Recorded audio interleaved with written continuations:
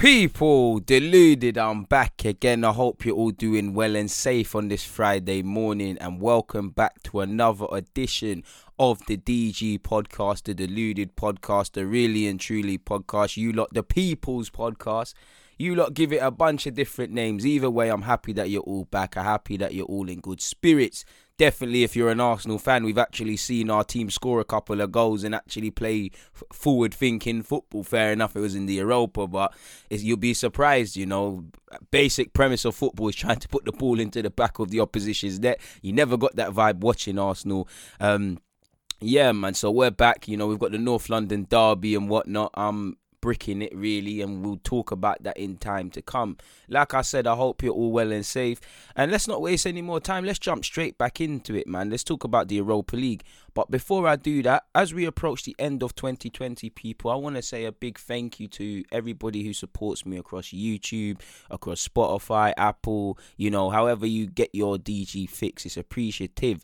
I saw my Spotify statistics, or, you know, when it does the wrap up stuff, and I was surprised by how much I've grown. I actually think I'm slacking in the podcast game. I actually think it's not growing a lot, and, you know, we've got a little fan base there, so I was pleasantly surprised from the analytics of what I saw. So I really appreciate you guys, and I really appreciate you guys on YouTube as well, as I'm fast approaching 30k. I think I'm on 28,000 and a bit of change, so hopefully that can be done before the end of the season like I wanted. And obviously, I was unfortunate not to be nominated on the Football Blacklist Awards. You know, no bitter feelings. You know, I think everybody deserves to be on that list in their own right. But I do find it hard to believe that there are, you know, you can think of 30 black or black Caribbean African male or females under the age of 30. Make a list of 30, and DG is not on the list. Got me feeling like Jogba, people. You know when Barca done them dirty and Jogba was mad at the refs. But, you know, awards are just, you know, for the ego. I got the streets. It is what it is, people. I think the Football Content Awards is next week, and I ain't got no email about winning anything, so I'm pretty sure I'm not winning that either. We moved though, people. Let's jump straight into the Europa League, because I mentioned Arsenal. I'm not going to speak about Arsenal first. You know, the pressure is piling firmly on Neil Lennon. You know, the fans want him out, or at least a section of fans want him out. The board, or the Celtic board, has retained faith. They lost 4-2 against AC Milan, you know, and that comes off the back of 2 poor results against Prague, and obviously domestically they're not doing well. They took the lead, you know.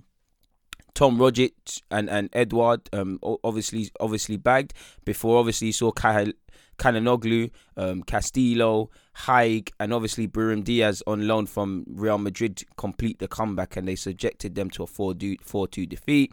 Leicester City, who lost against promoted side Fulham in the league recently, lost 1-0 to Zora in their group, people. A late minute goal in the 84th minute snatched 3 points for the home side. Rangers came back from behind as well. Well, I say came back from behind. Rangers had played a dramatic game. In fact, they did. I know I wasn't gassing. Rangers came back from behind to win 3-2 against Standard Liège, and they're now top of their group, and I'm sure Gerrard is delighted, people. So like I said, Rangers 3 versus Standard Liège 2. You know, 4-2 in the AC Milan versus Celtic game. Zora defeated Leicester City 1-0. Unai Emery, now Real Madrid, and there's a lot of pressure on Zidane. Real Madrid could drop into this group. You know, Inter Milan are probably hoping to get into the Europa League now. Villarreal also a strong candidate, in my opinion, to win the Europa League, and they've got Unai Emery, who's been around there. They won 1-0 against Sivasspor. Katyarabag and Tel Aviv drew a goal each, 1-1. AEK Athens lost 4-2 to Braga. Liberec defeated Gent 2-1. Red Star and Hoffenheim drew 0-0. Lille defeated 10-men Sparta Prague 2-1. Wolfsberger won 1-0 against CSKA Moscow. Dynamo Zagreb defeated Feyenoord 2-0. I'm sure you all saw the crazy game between LASK and Spurs. Jose Mourinho was very critical of his players. And for me, I was a bit shocked that, you know, you saw Son. Again, Jose knows his players' fitness, but I would have thought a point, with all due respect to LASK, and you can't underestimate them at all, but I would have thought a point I would have thought a rotated side would be more than enough for this team. I would have thought with a point needed to go through, it's going to happen. And obviously with the North London derby, I didn't expect to see Son start. Lo Celso, I expect him to play against us, or I would play him against us. Højbjerg and Ndombele, potentially even Mora as well. I think these players could have potentially been rested. You saw Aurier, Bourgeois, Sissoko, Dyer, and forgive me if I'm wrong, but you also saw Dele Alli play as well and score a penalty. So I think, Spurs didn't help themselves by playing these players. But in relation to the game, it was a crazy one, people. That was a crazy game. It was a crazy game. It had it all. It had 2 penalties, forgive me if I'm wrong, Bale and Dele Alli. Son obviously scored. They actually took the lead, and then you saw the late drama. It looked like Spurs wrapped it up with the Dele Alli penalty, and Karamoko, fantastic finishing added on time. It was a very good game to watch. I'd say the games I found most enjoyable, or from a neutral point of view, obviously I enjoyed the Arsenal game, but across the 2 European competitions this week, LASK versus Spurs, this 3-3 draw was quite good. I liked United PSG, but I actually think Istanbul versus... Who did Istanbul play, man? That was a crazy game. That was a mad one as well. Leipzig, I think it was. That was a good game. I could be wrong. We're going to speak about the Champions League, so I could be wrong. You saw Jose Mourinho is very critical of his players and their attitude in relation to this game. And it kind of shows what I think about Spurs, and that they make games harder than it needs to be. When you look at Everton, the games against Everton, West Brom, Brighton, these are West Ham, if I haven't said them. These are all games where they've drawn, or they've taken 3 points, where they've needed late goals, or they've made it more of a slugfest and whatnot. Again, there was a lot of rotation. Joe Hart, some of them goals conceded, Joe Hart could have done better. I think Tanganga looked all right. Doherty looked a bit poor. But again, the basic things that Spurs have been showing, they didn't show. And I have to attribute, Jose Mourinho was right in criticising his players. It firmly looked like they took the foot off the gas in that game. Antwerp defeated 10 men Ludogorets 3-1. Another team that's taken points off Spurs in that group. CFR Cluj drew 0-0 with CSK Sofia. AZ Alkmaar and Napoli drew 1-1. Slavia Prague and I don't know the name of that team, Beersheva. That's obviously not the English term. Slavia Prague won 3-0.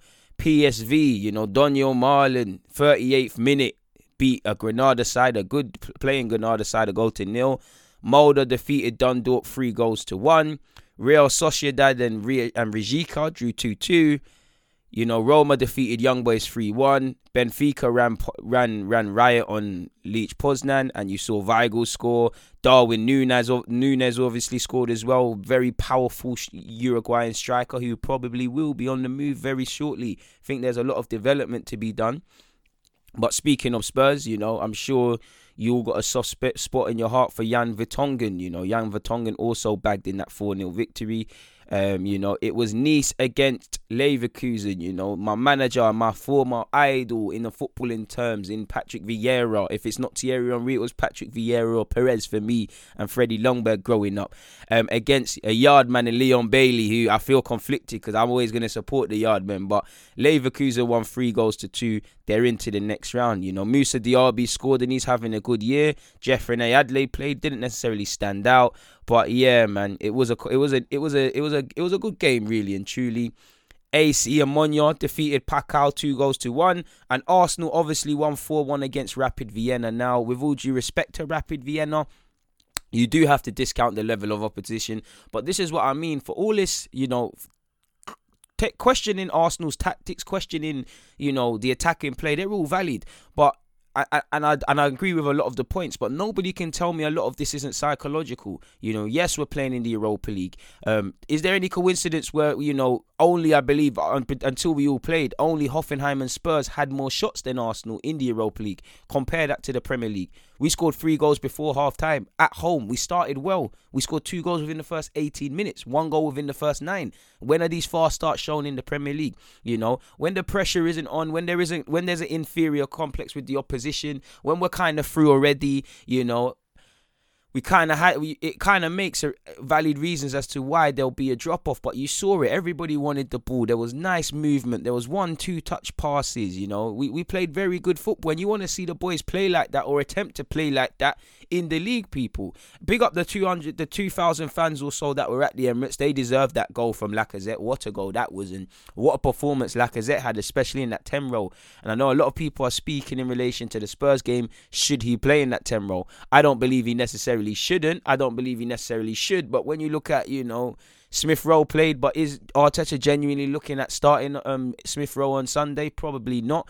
You know, Willian's not being played in that role. You can't use Mesut Ozil. You know, Joe Willock's had an opportunity and he might play, you know, for the energy and stuff, but could it be worth Lacazette? The problem with playing Lacazette against Spurs is obviously if you play Lacazette behind the Aubameyang, you go with Saka and I'd assume Willian, you don't have much off the bench. You know, you'd have to bring Balogun on the bench for me. You're relying on Eddie and potentially Nelson, and I believe Nelson should start. You know, it was a good cameo, well, I say cameo, good appearance, and he got an assist to market in midfield. Maitland-Niles did well in that midfield role, kept it basic, put his foot through it when he needed to, you know, got an assist, should have had a brace really and truly, you know.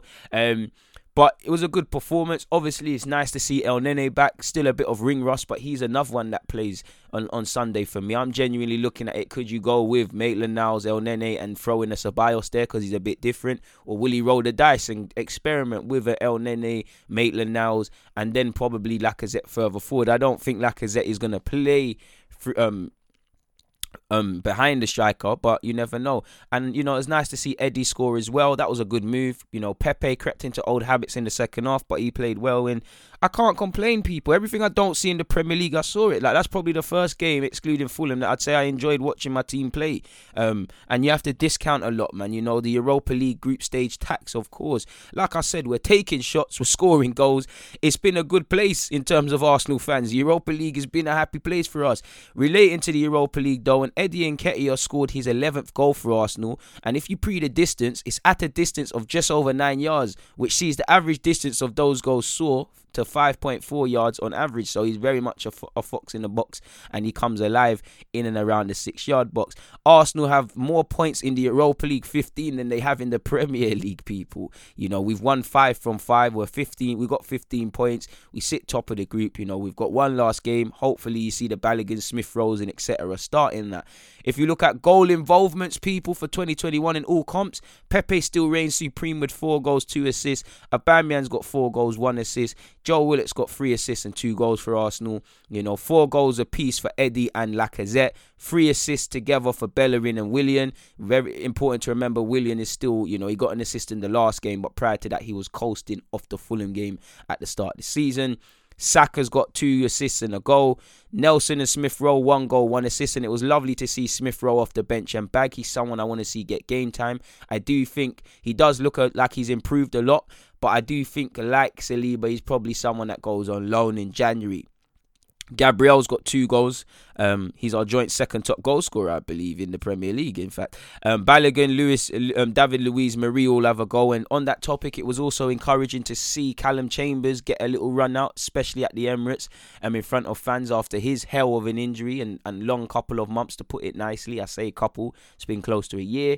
Obviously, Paulo Marie scored as well, and it's nice to see him get some game time, get over injuries, and it's a nice moment for him to score a goal for Arsenal, people. We're actually scoring goals from open play in this competition, my word. Still need to improve at set pieces and that, though. I'm tired of these short ones. And Reece Nelson, I love Nelson, and I think he should start against Spurs, but you've got to put in two times more effort in training for them set pieces, my brother, because them set pieces are killing me. And again, highlighting the difference, people, Arsenal have never won all 6 matches in the group stage of a competition in Europe, so there's a bit of history for these players. You know, Arsenal have mustered 94 shots in 5 games in the Europa League. Compare that to our 10 in the Premier League, where we've shot 95 times, which shows you that there's a lot of psychological issues beyond the obvious, lacking in tactics and players standing up to be counted and the rest of it, people. We had 11 shots on target last night, in fact, people. That's the most we've managed in a single game under Arteta, and the most since we've played against Cardiff in September 2018, which is also 11. And, you know, we should always have a lot more than that. It's a bit poor in that regards. So, yeah, big up Arsenal, you know. Europa League soon done, and I'm keen to see which teams are dropping out of the Champions League into that competition, because it's going to be a tasty one. You've got Villarreal, who are a good side. Spurs and Jose, you've always got to consider. I'm always going to throw Arsenal's hat into the ring.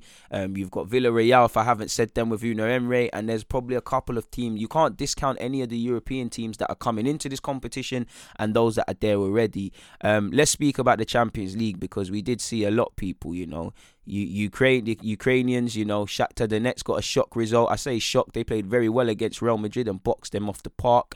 As they, Shakhtar have done very well in Europe, in my opinion. I saw Jamal Musiala start as well.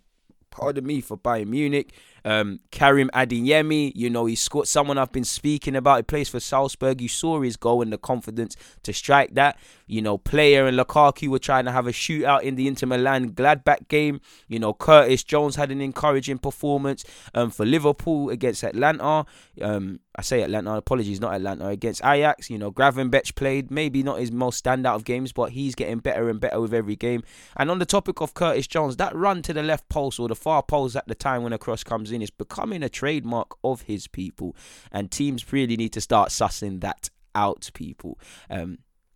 So yeah, let's quickly glaze over to the Champions League fixtures. And obviously Neymar made United eat humble pie, people. That was quite the game. Allow me to scroll all the way up, people. And let's kick it off with Real Madrid. Like I said, Shakhtar Donetsk defeated them 2-0 really, and it had everything. I've been impressed with what I've seen from Shakhtar in the Champions League. The way they've played against everyone, they've taken it to them, and it is firmly a shock. You look at that group, Gladbach sit top with 8 points. It's going down to the last day. Whoever bottles it, because it's looking gazy for people. Gladbach are top with 8 points. Shakhtar are second on 7, as are Real Madrid, who are third on 7 points. Goal difference is making it. You've got Inter Milan sit rock bottom, and Inter Milan might go out of the competition full stop. They have no chance, really. Well, to be fair, I'm not too sure who plays on the last day, but I guess mathematically, if Real Madrid and Shakhtar wouldn't take points, you would get through. I guess Inter Milan are hoping for the Europa League at this moment in time. And this is what I mean by football matches are not won on paper, because looking at that group, you thought Inter and a side with Conte and a team with Zidane were going to bot through it. But Madrid have made it harder than it needs to be, as shown in their 2-0 defeat against Shakhtar away. Inter Milan have made it harder than it needs to be. Shakhtar and Gladbach have tried, and it's no coincidence. After 5 games, why they're there, and it's going down to the last day of the season. Inter Milan are probably hoping to sneak a Europa League place. Shakhtar hoping not to come last, but there could be a lot of movement. You'd imagine if they're condemned to Europa League. I know the players apparently still back Zidane, and the owners definitely have come out and done so, but you'd imagine, a team like Real Madrid, you can't be in the Europa League, so you'd imagine it's a ticking time bomb for him. Salzburg, as I said, won 3-1 in their game against Lokomotiv Moscow. It wasn't the best of games from Dominik Szoboszlai on that left-hand side, that inverted left-hand side. It was a quiet game from the young Hungarian lad, but they won 3-1. Berisha scored 2 well-worked goals for them. Lokomotiv had a penalty in the 79th minute before 2 minutes later, the young Karim Adeyemi scored, and it was a nice little backflip from him. He very much is a player. With that, Bayern Munich are top of that group. And shout out to João Felix as well for some of the flicks before I forget this week. Atletico are second. Salzburg will drop into the Europa League in third.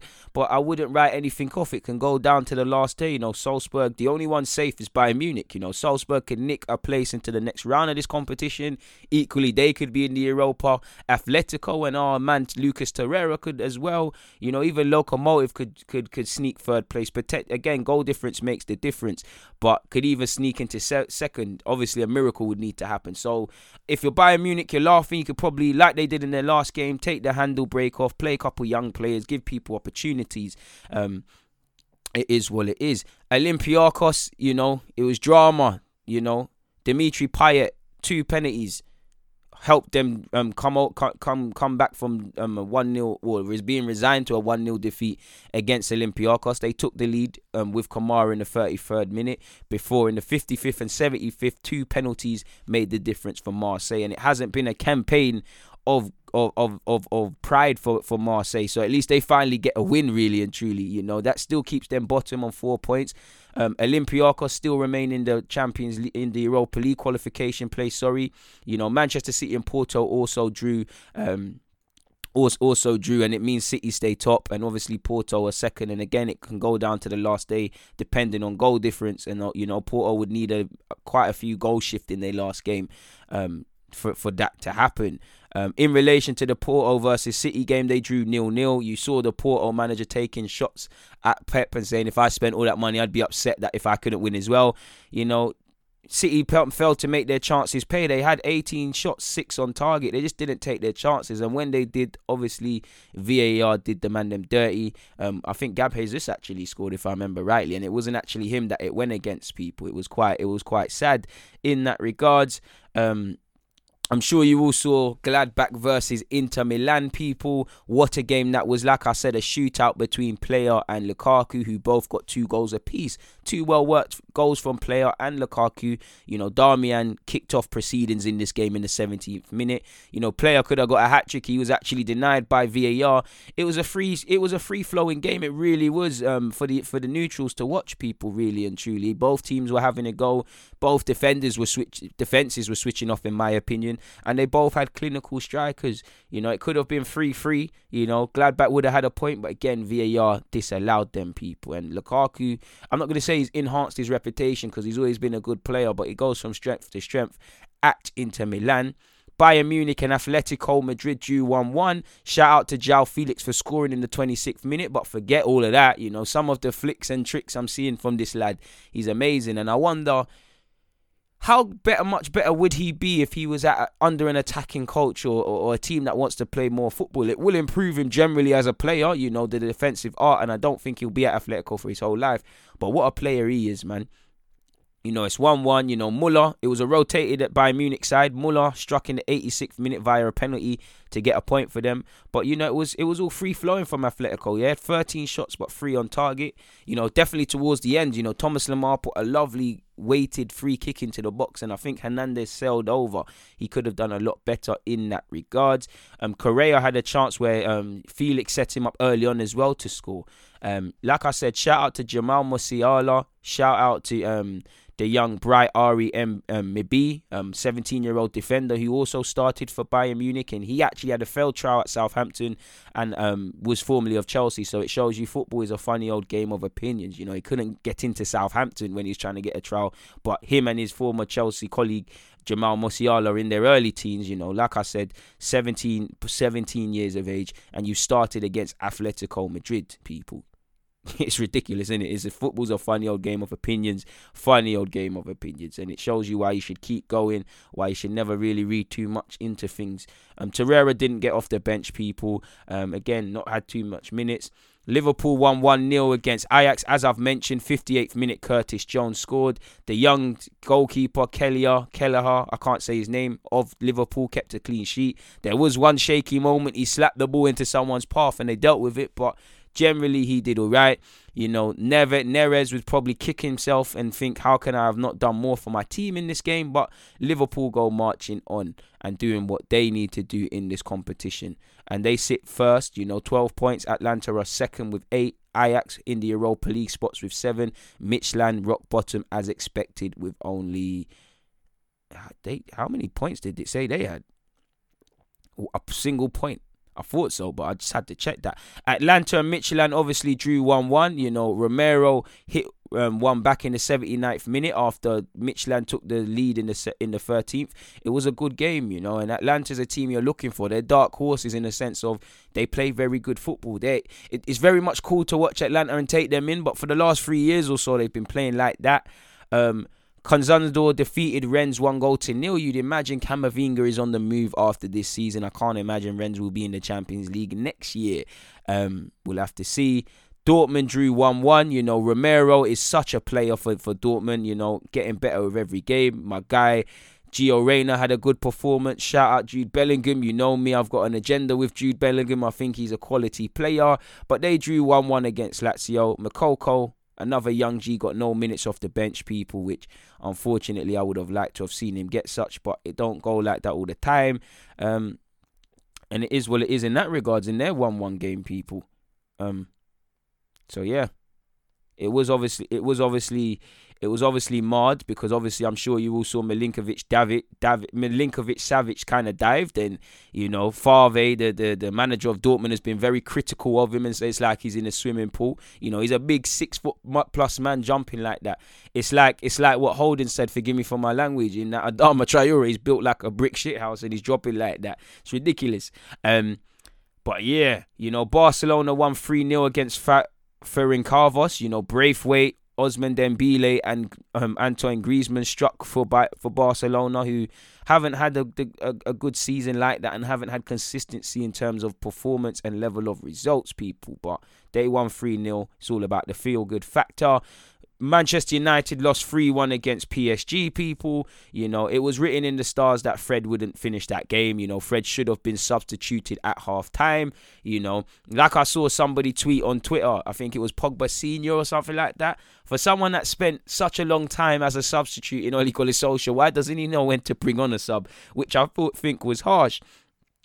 People. Obviously, Neymar grabbed 2 goals, and the people always ready to get at Neymar. The PSG's captain came off the bench in Marquinhos and scored in the 69th minute. Rashford bagged in the 32nd, a bit of a dodgy goal. Fred let himself down, he should have been subbed. The managers clearly said to you at halftime, calm it down, someone gets past you, they get past you, don't make no silly fouls. And you've shown your immaturity, really, and you're an experienced player, Fred, who's been doing all right this season generally. You might not be everyone's cup of tea, but you shot yourself in the foot, people, really and truly. You're always going to be shackled at that point. Martial didn't have his scoring boots on. I don't know if being a French player, playing against a French opposition and probably being talked about in the media got to him, because he missed some serious tap-ins. Cavani hit the post against his former team. Scott McTominay and Neymar got into their handbags. The game had everything, man. I think it was a good game. I do think to a degree Tuchel tried to complicate things too much. I would have started Di Maria, but at the end of the day, he won 3-0. Really and truly, you can't complain. What could anybody tell you in that regards? It was nice to see Baka, the 20-year-old left back, get some minutes as well. But 3-1 in this game, and I'm pretty sure that's revenge of sorts for PSG against Man United, having lost the return fixture in this. With that, the away side has won all 4 Champions League matches between Manchester United and PSG, excluding games played at neutral venues. Manchester United have now lost more of their 8 home games in all competitions this season than they did in 28 at home, or at Old Trafford last season, which was only 3 in 28. And they've lost 8 in 4. So that tells you Old Trafford is potentially not a fortress anymore. Manchester United have lost 4 of their last 7 UEFA Champions League home games, winning as much as their previous 52 such games beforehand, people. So they've lost 4 in 7, and they had a similar record stretched across 52 in the game before. Good comeback victory away from home for PSG. I'm sure they would have enjoyed that. And, they go marching on. For United, it's commiserations, but it is what it is. Juventus, finally see a convincing performance from them. Cristiano Ronaldo scored, I believe, his 750th goal. He struck in the 57th minute. Sandwiched between that, you had Chiesa, who got Juventus off to a good start in the 21st minute, and Morata in the 66th. Juventus 3, Dynamo Kiev 0. Club Brugge won 3-0 against Zenit St. Petersburg. And I'm sure you all saw Olivier Giroud not only got a hat-trick but bagged 4 goals, 4 very well taken goals. And one thing you've got to rate about Giroud is he responds to adversity. I don't think Giroud is 38 games, if I'm trying to win the league or qualify for top 4, Giroud is not my 20 league goal striker, so he's not the guy I'm going to rely upon. He might get 10 goals or 12 goals, but of those goals, all goals amount for the same, but they might be games where, you was losing, he's bagged a point for you, or you've come back from behind, he scored a quick brace. That's one thing I like, the thing about Giroud is he'd be more appreciated in a 4-4-2 days. I do think people look at Giroud with rose tints, because when he plays consistently, he does go through stinkers. Remember Monaco away. Giroud's problem at Arsenal was not even that he was a bad player. It's that we're looking at him to do what we've seen Aubameyang doing, or what Kane and Salah and the rest of them are doing at other clubs. He's a good player. He's a fantastic one to have in the squad. I don't think Lampard rates him enough to start him week in, week out, but he's fully aware of his capabilities. You know, when he starts him, he scores. He can come off the bench and score. Giroud's a good competitor. You know, he will have a moan in the press and say, I need to play, but you can tell he trains well, and when he gets an opportunity, he seizes it. He's come into the game very late and gets better every year, and he keeps developing, and he's very street smart. He can, you know, when you got them technical man in the French team like you see, and Giroud's closing in on that record, when you've got them technical man at Chelsea and France, you can see why they like to play with him. It might be selfish, but, you know, if you're playing with someone like Lionel Messi through the middle, or Firmino or something, if you're Liverpool's one, Firmino wants to, he plasters the ball, but he can turn and do all of those things. With Giroud, it's a selfish thing. Like, if I'm Eden Hazard and Hakim Ziyech now and these players, you know Giroud isn't going to try and turn on the ball and run in behind. His game is, you know, 1-2s, running in behind. You know, that gives you more time on the ball. Giroud's a dream to play with. And I like Giroud because he responds to adversity. He's had a firm career. It took a while for him to get into the professional game. You know, he then became a league champion at Montpellier. You know, he's then gone off to become a world champion with France. He's won a couple FA Cups at Arsenal and solidified his place. And he's going from strength to strength now. And, you know, we'll have to see what happens with him in January. Again, apparently Didier Deschamps said he needs to play on a regular basis, as he always does, to get into the French side. You know, I can't imagine you don't take Giroud because, you know, there might be more glamorous strikers, but they can't offer what Giroud has. I'm not saying Giroud has a limited skill set, but what Giroud does, he excels more. You know, there's players that we say, you know, they're fast, they can turn, they can drop from deep. But what Giroud does, he's more effective at it. Neat 1-2s, darting near post, headers in and around the box. You know Giroud's thing, man. Giroud's firmly having a good season. He deserved his 4 goals and his stat padding. Must admit, thought Seville would have put up more of a fight. Didn't think they would get blitzed, but, you know, Chelsea are well deserved of that. They deserve that. They put them to the side, people. So yeah, man, next week will be the last week in the Champions League and the Europa League, so we'll deal with those fixtures if and when they come, people. A man said if they will come. So moving away from that though, people, and the Europa League competition and whatnot, we might as well look at the Premier League action to come, people. Now, North London derby, again, that's the big one. North London derby for me. You know, form goes out the window. I definitely hope it does when you see the way Arsenal is playing. You know, what have I got to say? It's a North London derby. Spurs, you know, the only teams to score more than Spurs are Man City and Liverpool, I think. You know, Spurs sit top with 21 points. Arsenal sit 14th. You know, complacency will kill Spurs, and I'm pretty sure Jose Mourinho won't allow them to. If you hear his comments after their Europa League game, and definitely going into this, I'm not saying Arsenal are going to win, but considering how poor we've been, it wouldn't surprise me if Arsenal won today, on Sunday, and then lost against Burnley. You know, everything I saw in the Europa League, I want to see it. You know, all I'll say against Spurs, win your individual battles. Be afraid to let your teammates down and rise to the occasion. You know, Spurs are going to have 2,000 odd of their fans, and you never know what difference that can make. Psychologically, get your head in gear, because psychologically we've struggled with many teams. You know, we've struggled against Leicester, struggled against Villa, you know, struggled with City, struggled against Liverpool and many others, Wolves as well. Psychologically, get your head into it.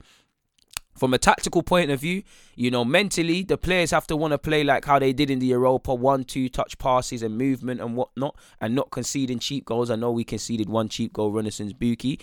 But I'd also say for Arteta, in terms of game management and tactics, I think you've let yourself down in the last couple of games. Like, I don't think Dean Smith is to the level of Nuno, Jose, or Brendan Rodgers. But Dean Smith has been, with all due respect, Dean Smith has been at Aston Villa for a long period of time, and I think he outsmarted Arteta. Nuno outsmarted Arteta. Brendan Rodgers in-game outsmarted Arteta, you know. If you can't, you know, against Rodgers, with all due respect, Rodgers, Nuno, Bielsa away to Leeds, and to be fair, we had a man sent off, you know, Dean Smith. If you're struggling against these lot, you know, Jose Mourinho, the tactical genius, you know, I don't need to spell it out for you guys why that one can be a bit dangerous. Spurs are free-flowing, you know. Spurs are playing good football. They're getting good results. You know, their last 2 games, I would have taken 4 points off City and Chelsea. They should be believing, yeah, we'll respect Arsenal. Let's not underestimate them.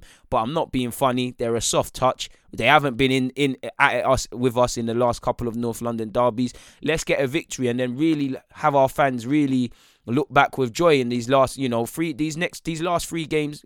Arsenal being the last one, I'm sure Spurs fans would have looked at it like, yeah, raw. This is a time, you know. There's 9 points on the line.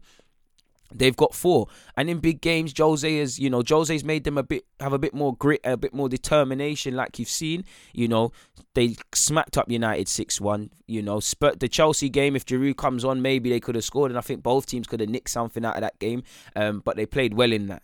City 2-0, fantastic performance, countered attacked and put them to bed. We know what to expect with Spurs. Harry Kane and Son are in great form. You check the goals and assist stats, they're up there. We know they can present issues on the counter. We know their midfield, you've got a resurgence in Ndombele, you've got Højbjerg playing well, Sissoko, Industrial. If there's an area to target, it's their fullbacks and their defence. I know they've kept a couple of clean sheets, but they've just conceded 3 goals in their last game. And one criticism of Spurs would actually be, away from that, they make games harder than it needs to be for me. You look at the 1-1 draw with Everton.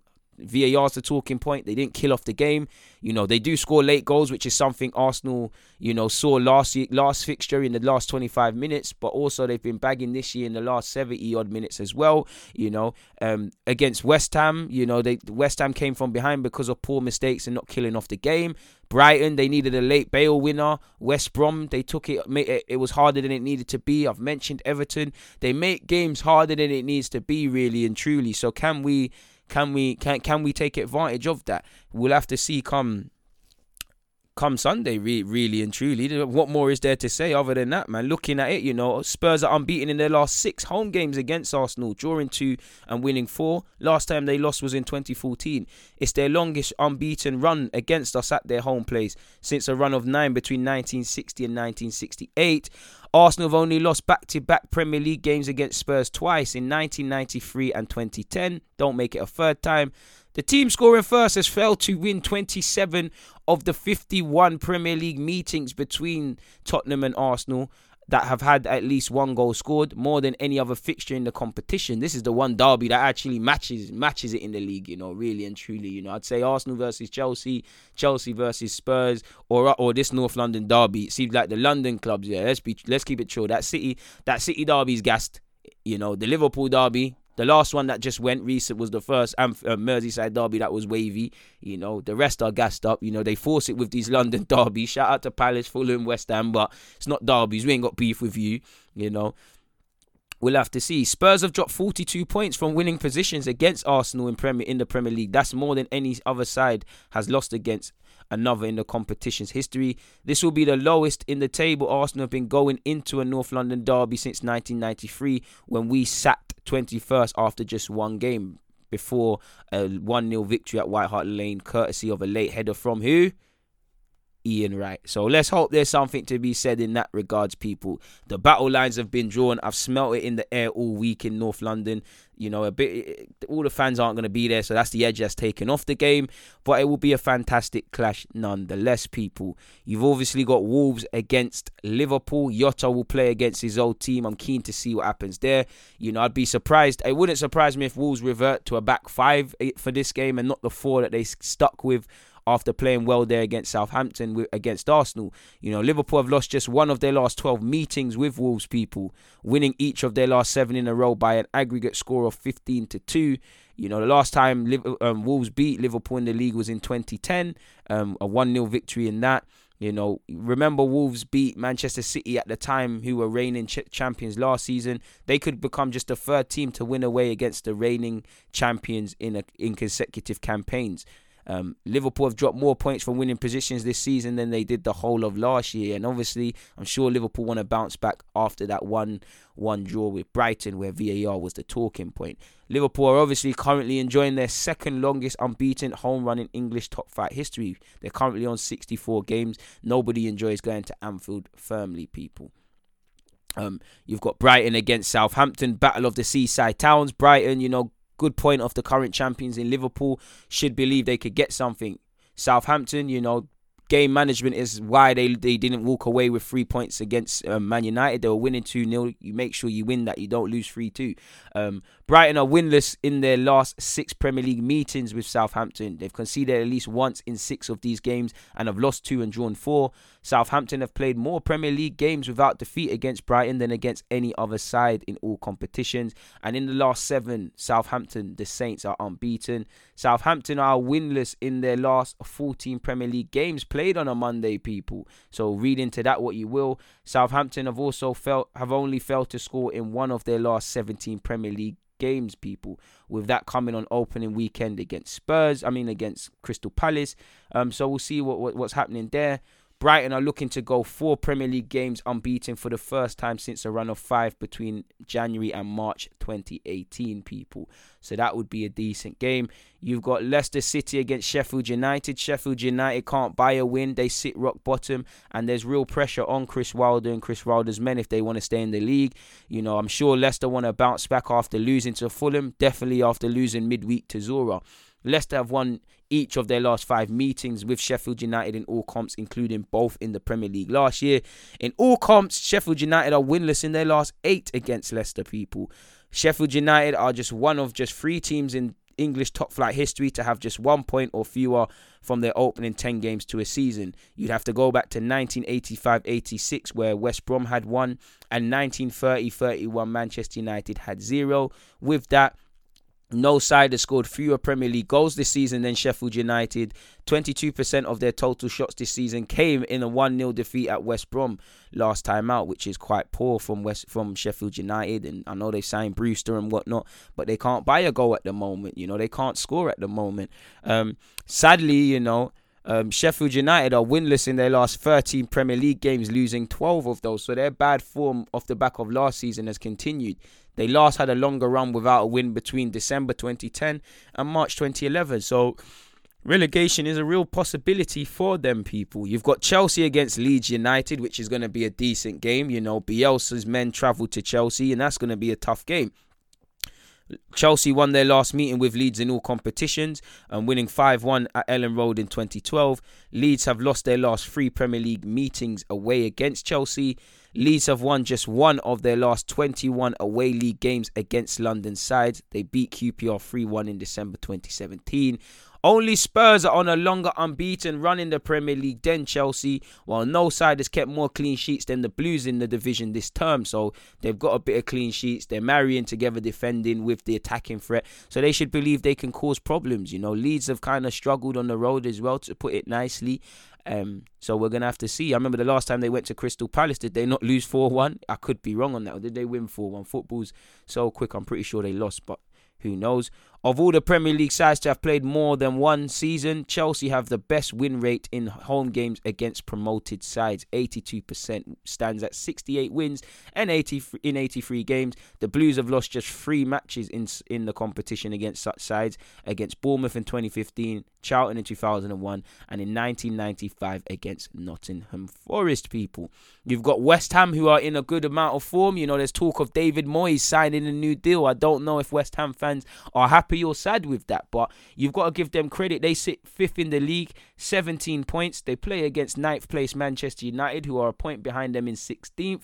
I'm sure United fans will hope that they can win, but win convincingly, because it doesn't matter if it's all season United have looked a bit shaky. There's been a handful of times where they've looked good. They beat Southampton, and it shows grit, it shows determination and fight, but they're making games harder than it needs to be. It's shaky, and they're travelling to West Ham, where West Ham, there's more question marks if United lose. There's more paper sold if United lose. There's more headlines if David Moyes gets one over his former team. United have been winning the last couple of games in true fashion when Ole Gunnar Solskjaer's job is on the line. So we're going to have to see what happens in that regards. West Ham have won their last 2 home games against Manchester United. They've not won 3 in a row at home against them since 1974. Them runs have to end someday, and I think Man United, for what it's worth, will win in this game, but who knows, people. After a run of 11 wins in 12 games against West Ham, Manchester United have won just 3 of their last 11 against the Hammers in the competition. This will be the 4th Premier League meeting between West Ham and Man United, with the Hammers starting above the Red Devils. This also happened in 1998, 1995, and 2014. So I'm still looking for the 4th time. Oh, this obviously will be the 4th time coming. West Ham have scored the opening goal in 5 consecutive Premier League games, which is their longest run since March 2006. So be careful of Mikel Antonio, of everyone in that West Ham shirt, because they're all playing quite well. Man United have won each of their last 8 away Premier League games. their longest winning away run in the league in their league history. So again, if you're United, at home they've been a bit woeful. I've spoken about it. Away from home, there might be some sort of feel good factor.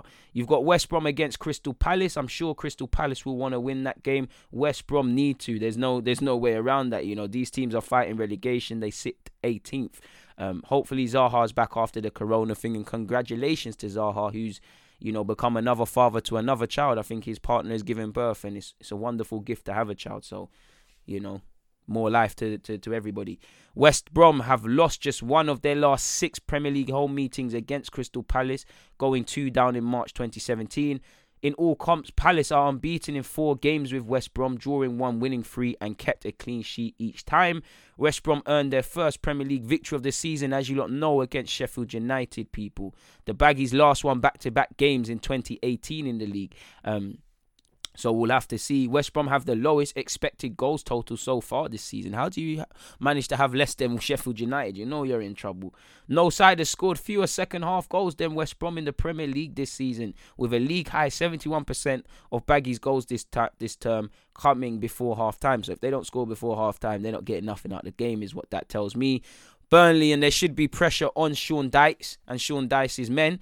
They welcome Everton to their place, people. Everton are 8th place. Had a bit of a wobble after starting strongly, but I'm sure they're going to want to win, people. No side has scored fewer Premier League goals than Burnley this season with 4, while Burnley have also attempted the fewest shots and had the fewest shots on target. They've made just 83 shots and had just 24 shots on target, people.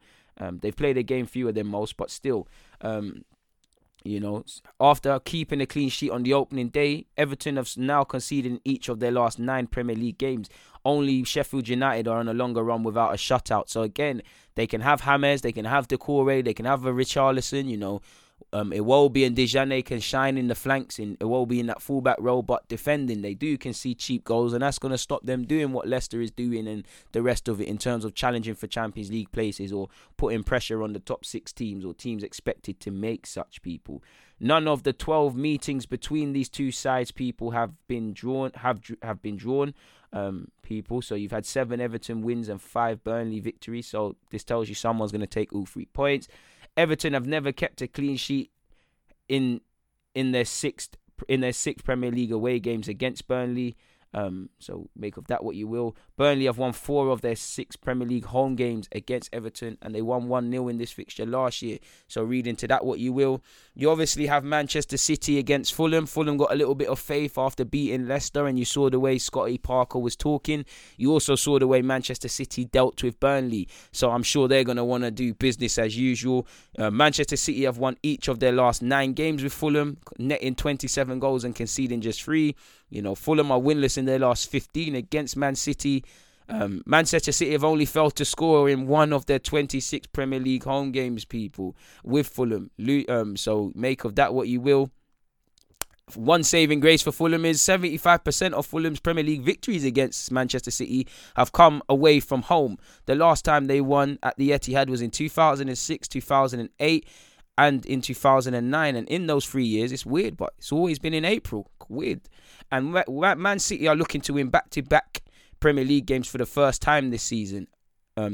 So yeah, man. Obviously, like I said, they netted 5 against Burnley, but it means nothing if you can't be consistent. So there's a jam-packed bunch of fixtures. Like I said, we've got, to reiterate, you've got Burnley against Everton, Manchester City against Fulham, West Ham against Manchester United, Chelsea against Leeds United, West Bromwich Albion against Crystal Palace, Sheffield United against Leicester City, Tottenham Hotspur against Arsenal in the North London Derby on Sunday, Wolves against Liverpool, welcome Wolves, better yet. You've got Brighton versus Southampton on the Monday, people. So read into that what you will. There's no games today, people, so you don't have to panic and change your FPL teams just yet, people. Moving away from that, and let's get into the final stuff that I wanted to be here for, people, and talk about some general news. I'm sure you've all saw a spanner has been thrown into the works in relation to clubs signing players under the age of 18 in relation to Brexit. That's probably why you saw Manchester United especially sort of have an aggressive recruitment drive. As you lot know, English clubs on a regular basis go all over Scandinavia, go all over Holland in particular, Spain, and just cherry pick these players, when they're 16. You look at Eric Garcia, you look at many things, and I'm sure our European counterparts are loving this, because now you can't get them until they're 18 at best. There's always ways around it. I guess you could sign a player and house them out on loan elsewhere and stuff like that. There's ways around it, but you cannot sign someone when they're 16. So the days of Cesc Fabregas, Paul Pogba, all of the Hector Bellerin, all of these players, it's not a thing. One thing I hope is that obviously more English players are given opportunities, because you can't do that. One byproduct I think is going to happen, which happens already. The bigger clubs are just going to have more of an aggressive recruitment drive when it comes to signing players at 16 from the Scottish teams, from the Rangers, from all of these Celtics and Kilmarnocks and Dundees and the rest of it, like you see in City have done. I also think the Scottish and the Cat 3, Cat 2 academies are gonna feel it. If I'm these clubs now, I'm just gonna make sure I harvest League 1, League 2 sides and the rest of it. Obviously, it will shift probably from signing players, I believe, from 16 to 17, and probably targeting players from 18 to 20/21 when they're a bit more mature.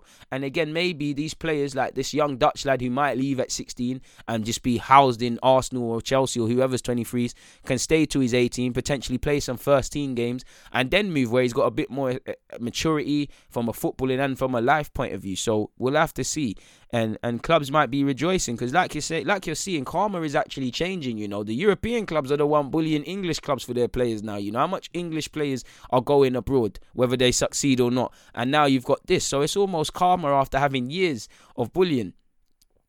So we'll have to see, and that's probably why you saw Arsenal sign a couple of foreign recruits as well, because again, if you're not signing man when they're 18, it makes it difficult.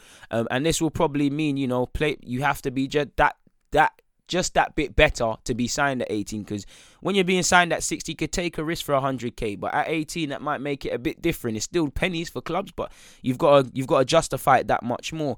But for what it's worth, the Football Association has confirmed that the Premier League and EFL clubs will not be able to sign foreign players until they are 18 under new regulations that will be introduced upon completion of the Brexit transition period, with all new signings from the European nation leagues requiring a work permit that will be allocated on a points-based system. The new regulations, which have been approved by the Premier League and English Football League, will also see Premier League clubs limited to signing no more than 3 players under the age of 21 in any single transfer window, meaning no more than 6 per season, in an effort to help produce homegrown talent in professional leagues. So again, what that means is you can't just stockpile and grab a bunch of them, and if you are, you've got to have a plan.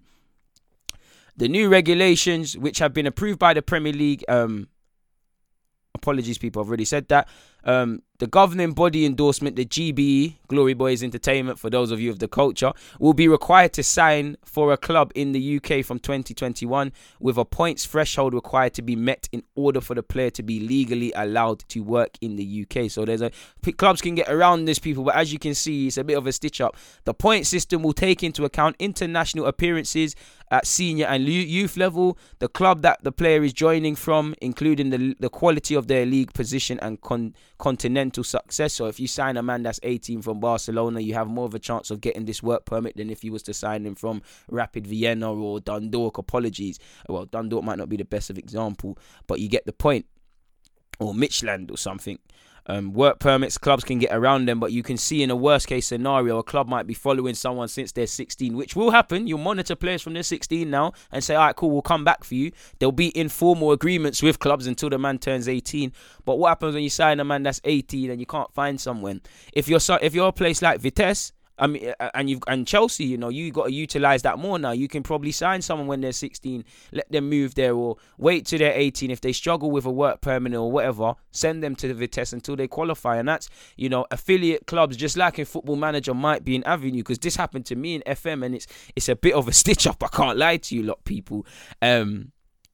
So yeah, players will be required to acquire 15 points to gain a GBE, and those who have played at least 70% of international matches for a top 50 ranked nation over a 2-year period, 1 year for youth players in brackets, will be automatically granted a GB. So again, if you're that talented 18-year-old and from 16 years of age you've been playing for Spain at national level, you have a good chance of getting this, really and truly. And if you're at Barcelona, so there's obviously a bias towards the bigger the club, the more established the club, the more chance you have of not only getting a work permit, but also, just making it an easier process, people, really and truly.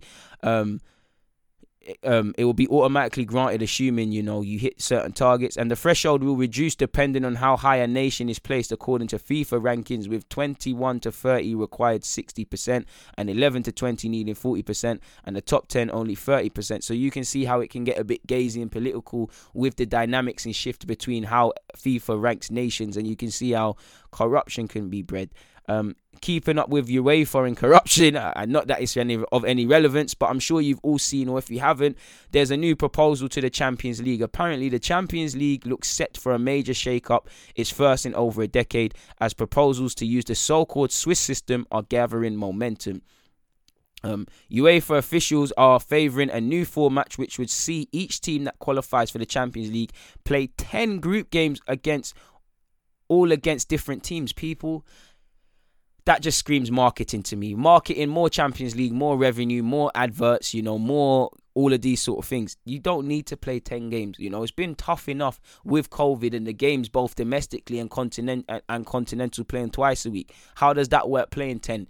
That surely extends the season. That surely means you've got to play 3 games a week. Surely you've got to play 2 Champions League matches and a domestic one. And what happens if you've got to play 2 Champions League matches? You've still got the league. You're still in the FA Cup and the League Cup. And again, it's confirming what we already know is FIFA, UEFA. They just look at footballers like guinea pigs. It's ridiculous. Of course, when you look at it, it sounds wavy. More Champions League nights, but it's inhumane, really and truly. And it's not being done for the right reasons, as we know.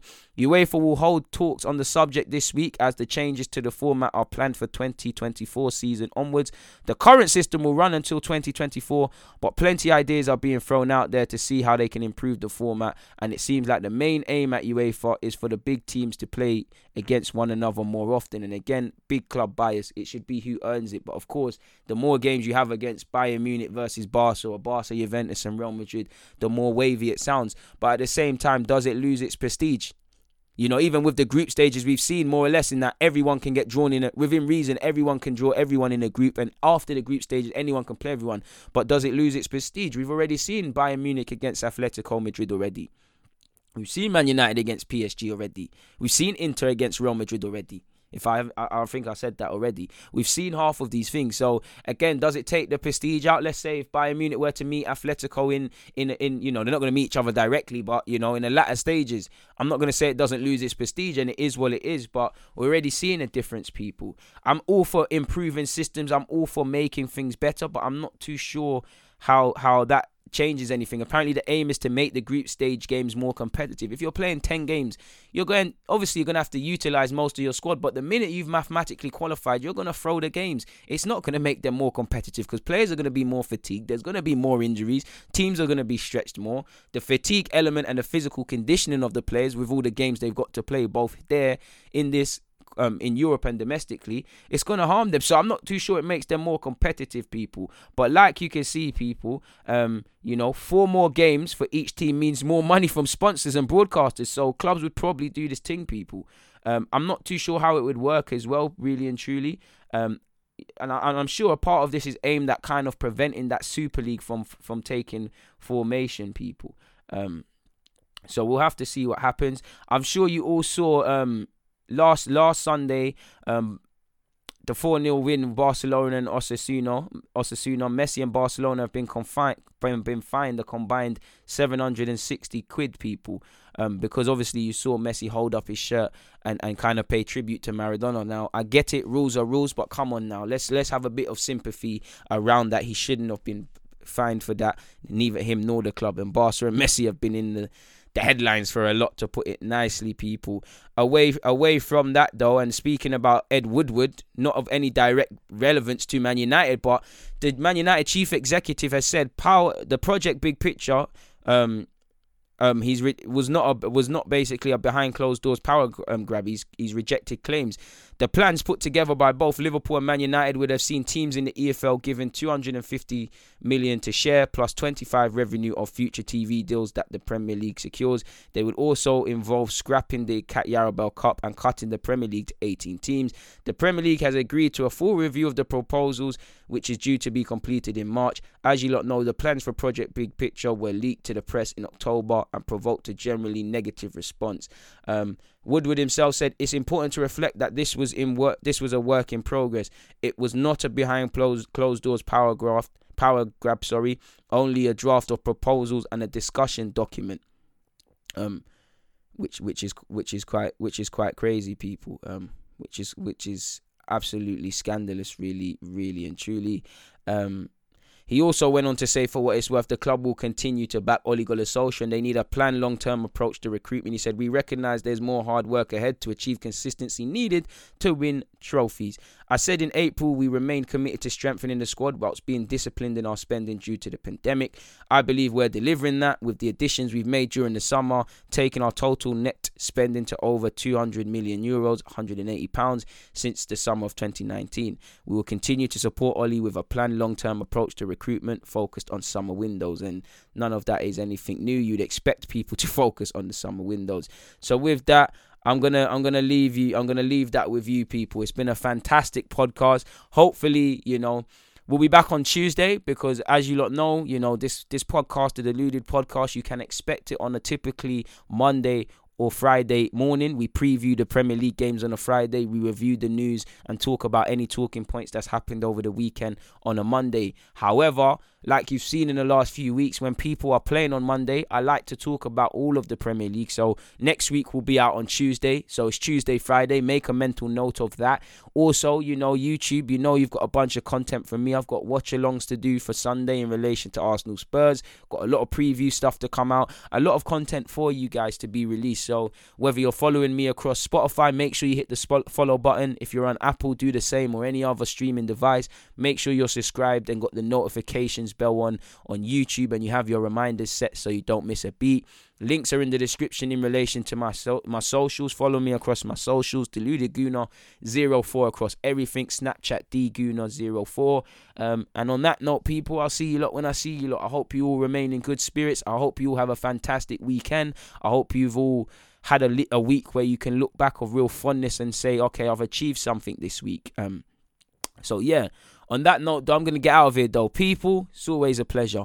It's been a fantastic Deluded podcast. It's been a fantastic hour or so with you guys, but I'm out. I'm going to have to love and leave you. God bless. I'm out.